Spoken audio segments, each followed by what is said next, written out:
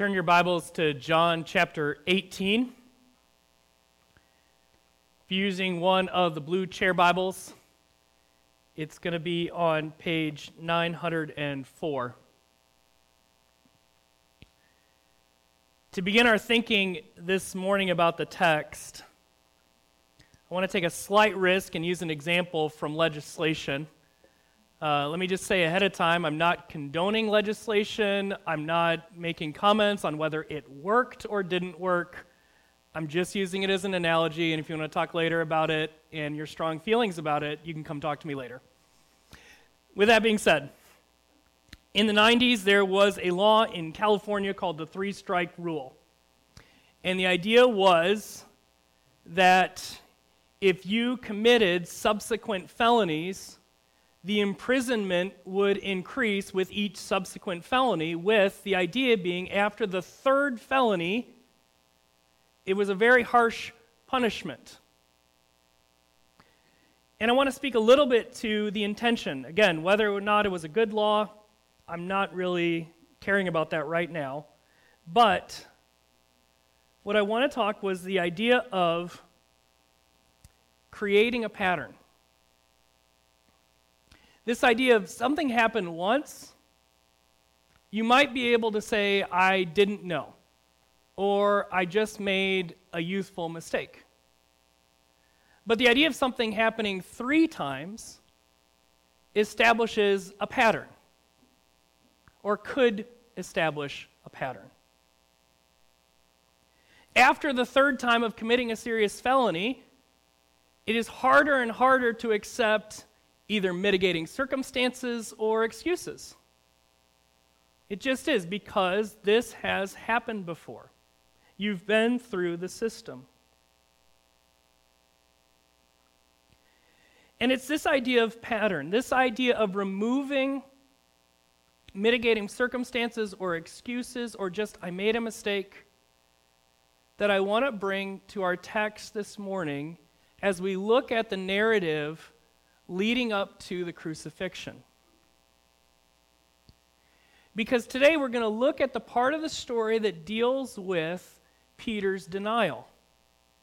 And for many of you, this will be a familiar story. But one of the natural questions is, why did it have to be 3 times? Why does the Bible record not just one denial of Peter, but 3 denials of Peter? What does that teach us about Peter, but more importantly, what does that teach us about our sin and our guilt? Because the other part of this text is the contrast between Jesus and Peter. Because right dab in the middle of the denials of Peter is Jesus being interviewed by the high priest. And there's a great contrast between innocence and guilt. And I want to use today the denials of Peter and the innocence of Jesus for us to grow in our understanding of our sin, of what it means to be sinful people, and the guilt that is only forgiven in Jesus Christ. So our big idea this morning is this: our guilt can only be forgiven by the innocent death of Jesus. So let's work through the text.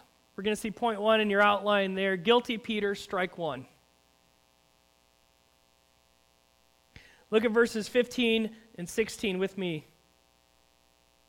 Simon Peter followed Jesus, and so did another disciple.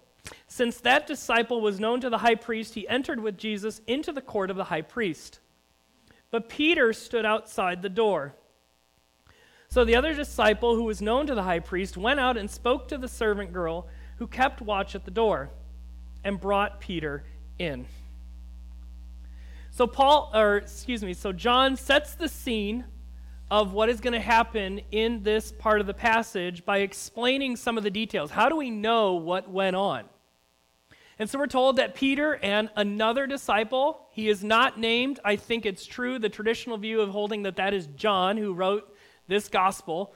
But for whatever reason, John doesn't like to use his name in situations like this. But that other disciple was known. He was acquaintances with or friends with the high priest.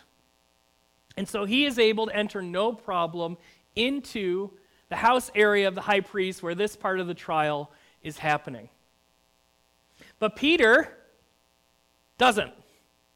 Peter doesn't have the access that this other disciple has.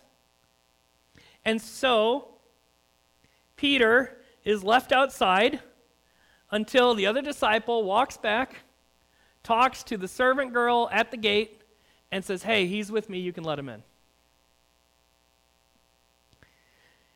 We see here that Peter's in an awkward situation. He's obviously an outsider, whereas the other disciple is an insider. The other disciple is known to the people whose house he's at. Maybe the servant girl knew him, we don't know.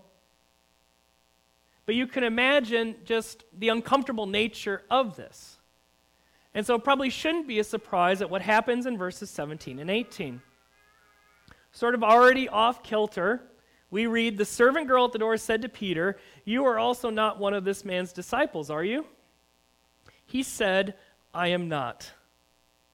Now the servants and officers had made a charcoal fire because it was cold, and they were standing and warming themselves. Peter also was with them, standing and warming himself." Peter is stopped by the servant girl who is standing at the door, and Peter denies Christ for the first time. A couple things we need to notice here. Number one, we need to appreciate how the Bible treats the heroes of the Bible. If you were making this up, you would not have this story. But the Bible presents the reality of what happened, and that even the heroes of the Bible, like Peter, were sinful people just like you and me. And secondly, related to that, if Peter's a sinner who would go on to lead the newly formed church in the book of Acts and have a high position of leadership, if he's a sinner, it's a part of the evidence that we all are too. It's the great equalizer that even St. Peter, who is pictured at the pearly gates, his sin was evident. But at the same time, we can sympathize with Peter. Maybe this first time he got flustered by the question. Maybe he said it so that he could make sure to get in. Maybe he was just afraid. For all we know, he caught himself later and said, "Man, I wish I wouldn't have done that," when he's warming himself by the fire. But if we've read the story before, we know it's the beginning of a continual denial. John recorded in chapter 13 that Jesus predicted this would happen. This is from John 13. Simon Peter said to him, "Lord, where are you going?" Jesus answered him, "Where I am going, you cannot follow me now, but you will follow afterward." Peter said to him, "Lord, why can I not follow you now? I will lay down my life for you." Jesus answered, "Will you lay down your life for me? Truly, truly, I say to you, the rooster will not crow till you have denied me 3 times. As we are introduced here to Peter's denial, there is narrative tension. Pretend you've never read it before, but the question becomes, will he continue to deny? Will Jesus' words come true? And John leaves Peter at the charcoal fire, warming himself, probably kicking himself for what he just did. And at that point, John turns to Jesus and creates a stark contrast between Peter and Jesus. Let's begin by looking at verses 19 and 21.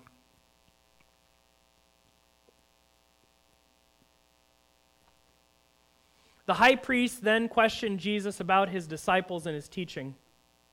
Jesus answered him, I have spoken openly to the world. I have always taught in synagogues and in the temple where all Jews come together. I have said nothing in secret. Why do you ask me? Ask those who have heard me what I said to them. They will know what I said. Jesus is questioned by the high priest. Now, just to clear up any confusion, here, Annas, A-N-N-A-S, is referred to as the high priest. But we might call him sort of the high priest emeritus. He was replaced by the Roman government by his son-in-law, Caiaphas, who we mentioned last week. And so when you see in verse 24, Annas then sent him bound to Caiaphas, the high priest, it's like how we have two popes right now in the Catholic Church. You still call Pope Benedict, even though he's not actually the pope. Or with someone who has been president, you still refer to them as Mr. President, even though they're not currently the president. So I just wanted to clear that up here. But Jesus is questioned by Annas about his disciples and about his teachings. We don't know the specifics of what he asked or the specifics of his questions, because what is important is Jesus' response. Jesus' response to these questions is to respond with the public nature of his ministry. Look at all the phrases in this text that describe the public nature of his teaching. So Jesus, verse 20, I've spoken openly to the world. Next, I've always taught in the synagogues and the temple where all Jews come together. I have said nothing in secret. And in verse 21, he references those who have heard me. Jesus is very clear that he spoke and didn't hide anything. Part of his innocence is that he spoke in this way. And the implied question is, why are you only asking me now? If what I'm doing was bad, why didn't you say anything back then? Either it wasn't bad, or you're not a just judge. Jesus is saying to the court in claiming his innocence that their inaction either testifies to their injustice or testifies, which is true, to his innocence. So Jesus demonstrates his innocence in holding fast to the idea of, I never said anything in secret and you guys never did anything. But Jesus continues in the second part, in verses 22 to 24. And again, we are to see the total and complete innocence of Jesus in this sham of a trial. So verse 22. When he had said these things, one of the officers standing by struck Jesus with his hand, saying, Is that how you answer the high priest? Jesus answered him, If what I said is wrong, bear witness about the wrong. But if what I said is right, why do you strike me? Annas then sent him bound to Caiaphas, the high priest. Now, when you don't like the outcome, sometimes you blame the process. The officer standing next to Jesus does not actually respond to what Jesus has said, but says, Is that how you talk to the high priest? And not to be too glib about this, but you know you've won the argument when the person's only response is to punch you in the face.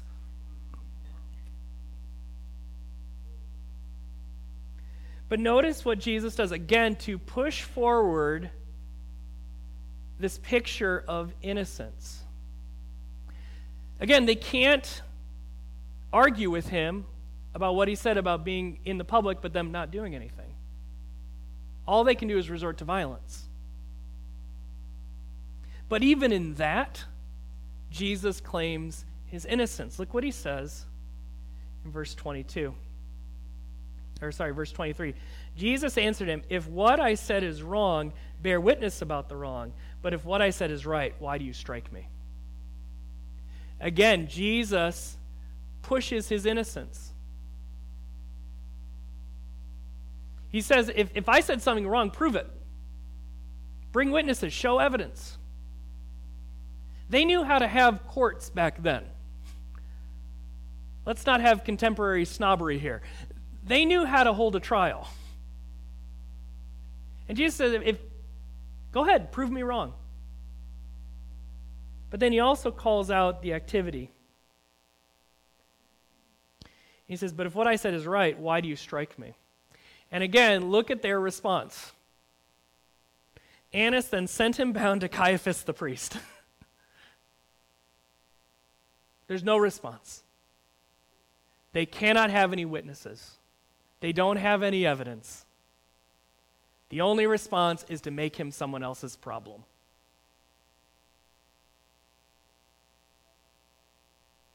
We see throughout John's description of this is the complete and utter innocence of Jesus. In every part of his trial, we see his innocence. There's nothing guilty in Jesus. There are no probable claims made about his guilt even. We see a picture of Jesus in his innocence and his righteousness. And as we see this picture, we turn back to Peter. So you see in your outline there, guilty Peter strikes 2 and 3. Let's look at verses 25 to 27. Now Simon Peter was standing and warming himself. So they said to him, you also are not one of his disciples, are you? He denied it and said, I am not.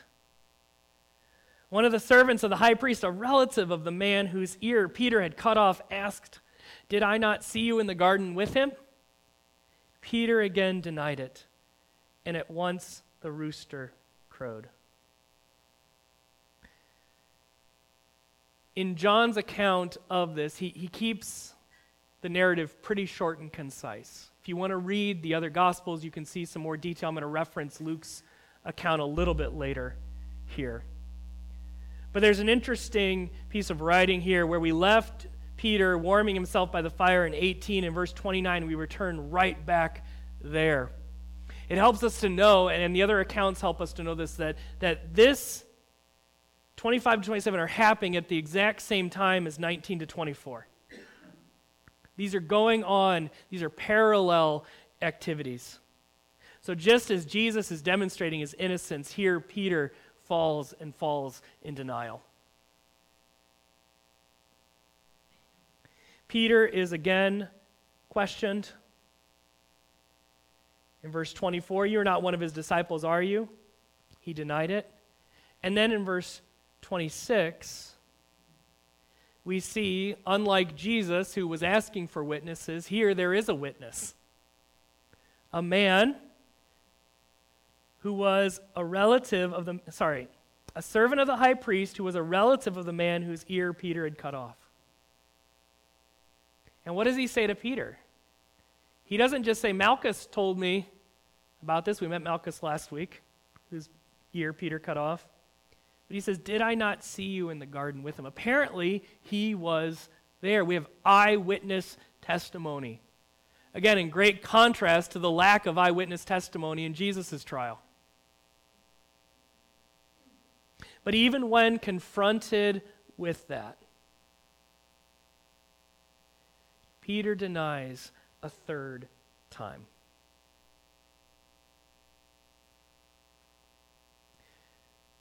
I want you to see that there were plenty of opportunities for Peter to turn back.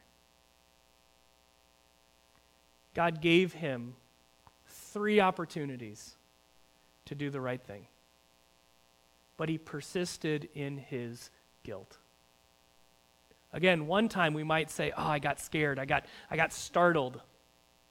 I didn't expect to get that. I tried to get in. If I said that, they wouldn't have let me in.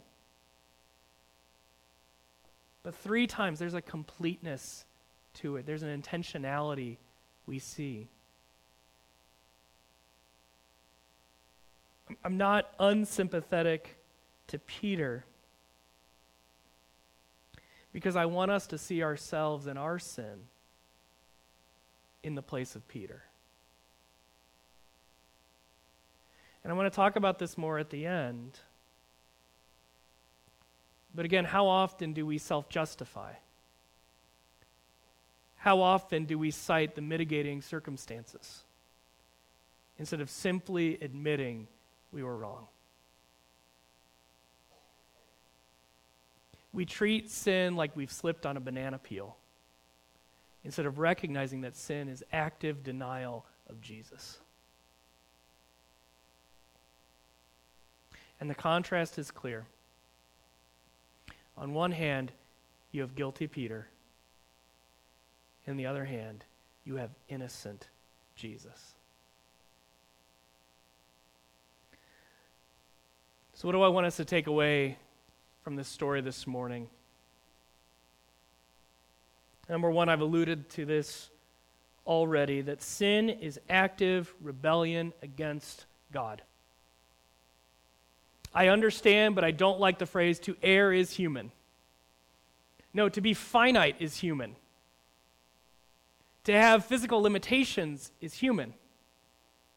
To err is to be sinful. There are times, yes, when you simply mess up. Accidents do happen. Yeah. Our litigating world needs to understand that accidents happen. But don't confuse the limits of your physical body with the fact that you are a sinner by nature and by choice. Don't take your sin too lightly.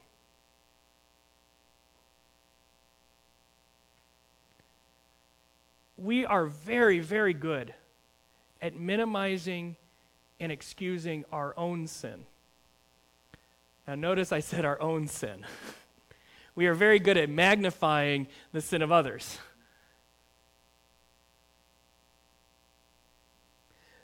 But that's what I want you to see in the threefold denial of Peter. I want you to see your sin in that same lens. That there is intentionality, that it's not just whoops, but that we need to take our sin seriously. And leading into that, and this is where I want to borrow from Luke's account. I normally want to stick to the passage because that's what John chose to write, but I want to deviate slightly because I think it's helpful to look at some of the details that Luke provides that John doesn't. So in Luke 22, verses 60 to 62, we read this, "But Peter said, 'Man, I do not know what you are talking about.' And immediately while he was still speaking, the rooster crowed. And the Lord turned and looked at Peter.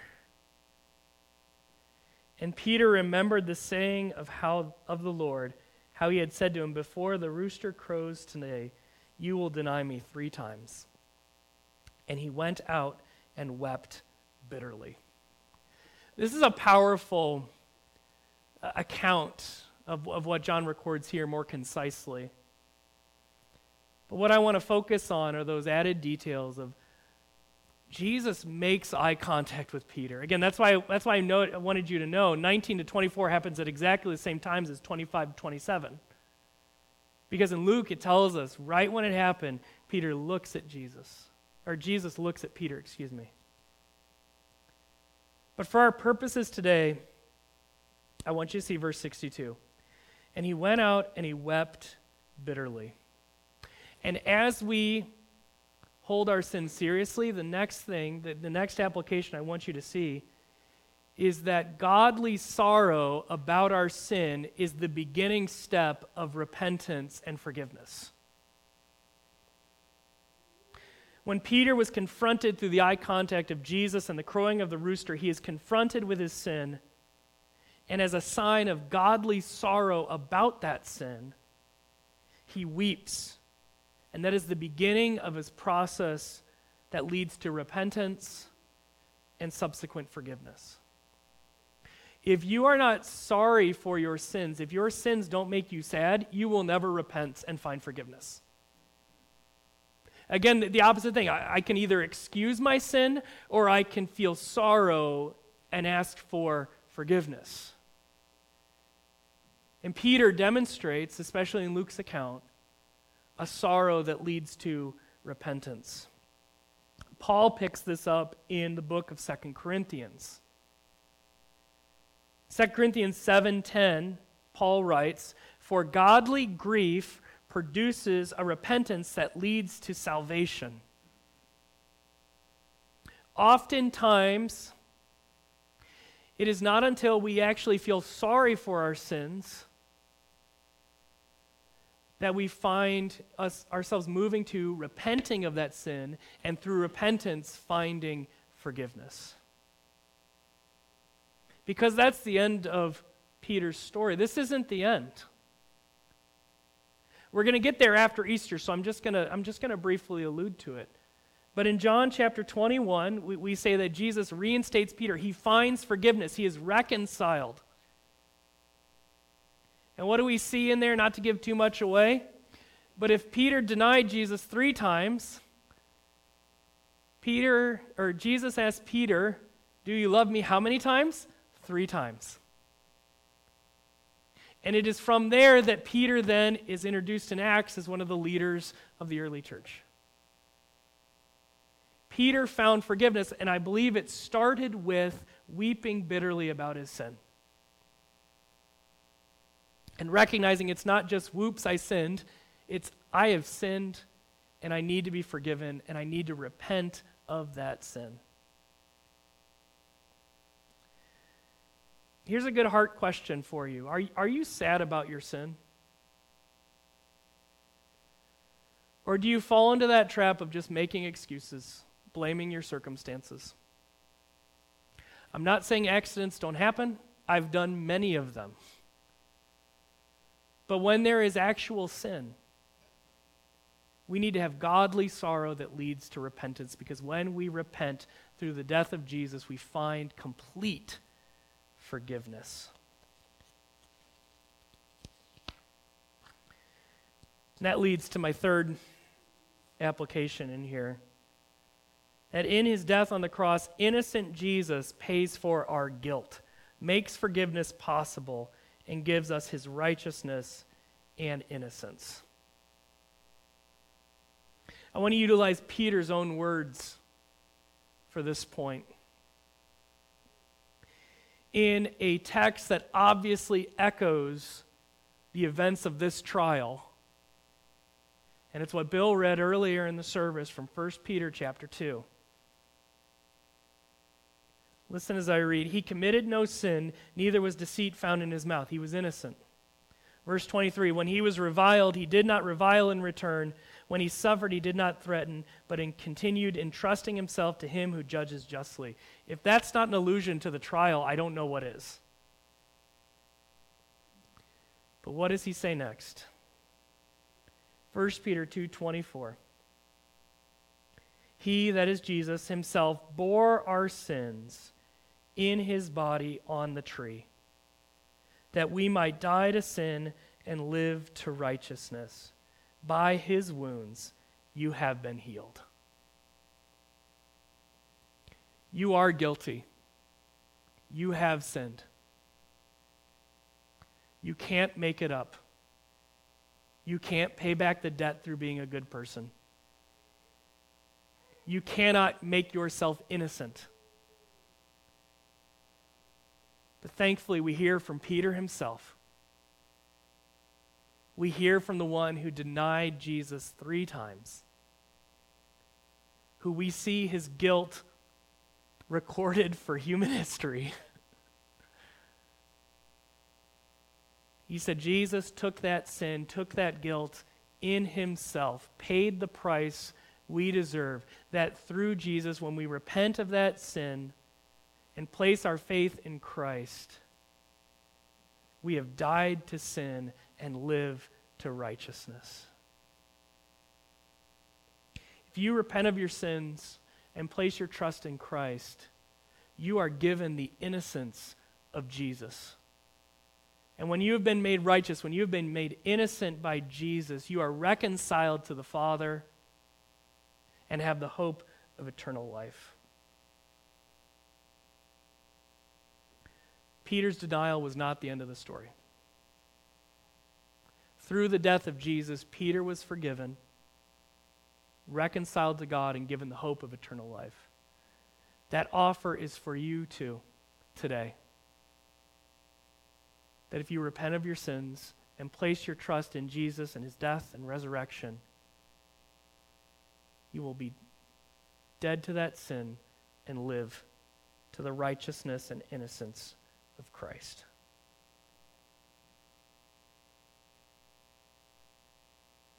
I want you to see yourself in Peter today. I want you to feel the weight of your sin, but find hope in the death of Jesus for you. That your guilt can be forgiven and you can be made innocent before the Father. Let's pray. Father God, we thank you for your word. We thank you for the bad news that we are just as guilty as Peter. But the good news is that you offer forgiveness and salvation to all who repent of their sins and place their trust in Christ. That we would not minimize our sin, that we would not excuse our sin, but that we would find forgiveness in the cross of Jesus Christ. And we pray this in his name. Amen.